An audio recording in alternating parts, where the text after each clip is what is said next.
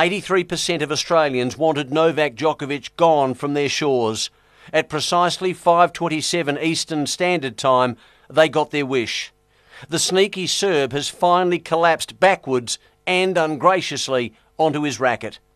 A week ago, much of the world had no clue who Alex Hawke was.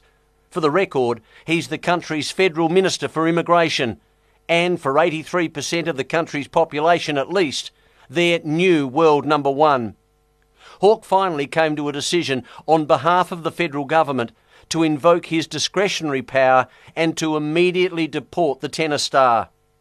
He said, "Today I exercise my power under Section 133C3 of the Migration Act to cancel the visa held by Mr Novak Djokovic on health and good order grounds, on the basis that it was in the public interest to do so."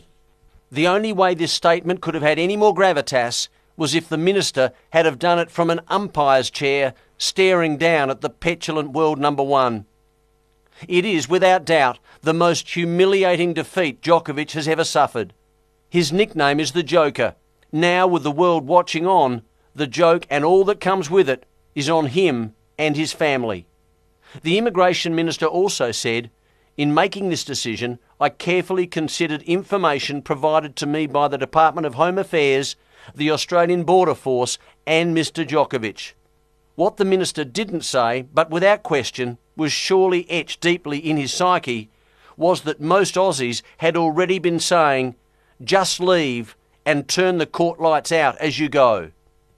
Make no mistake, this has been a brave decision by the Minister. There will be backlash from Djokovic's family. There will be backlash from the Serbian government. And there will be backlash from the Joker's fans. It's already been reported he's considering a challenge. Surely now the people have spoken. No, they've shouted at the top of their lungs, "Get out and go home." No doubt Djokovic thought things couldn't get any worse when, over a week ago, he was holed up in a 3-star immigration motel room after touching down in Melbourne. But Novak, they have, and it will leave a stain on your career forever. In Australia, the land down under, Mark Aston reporting.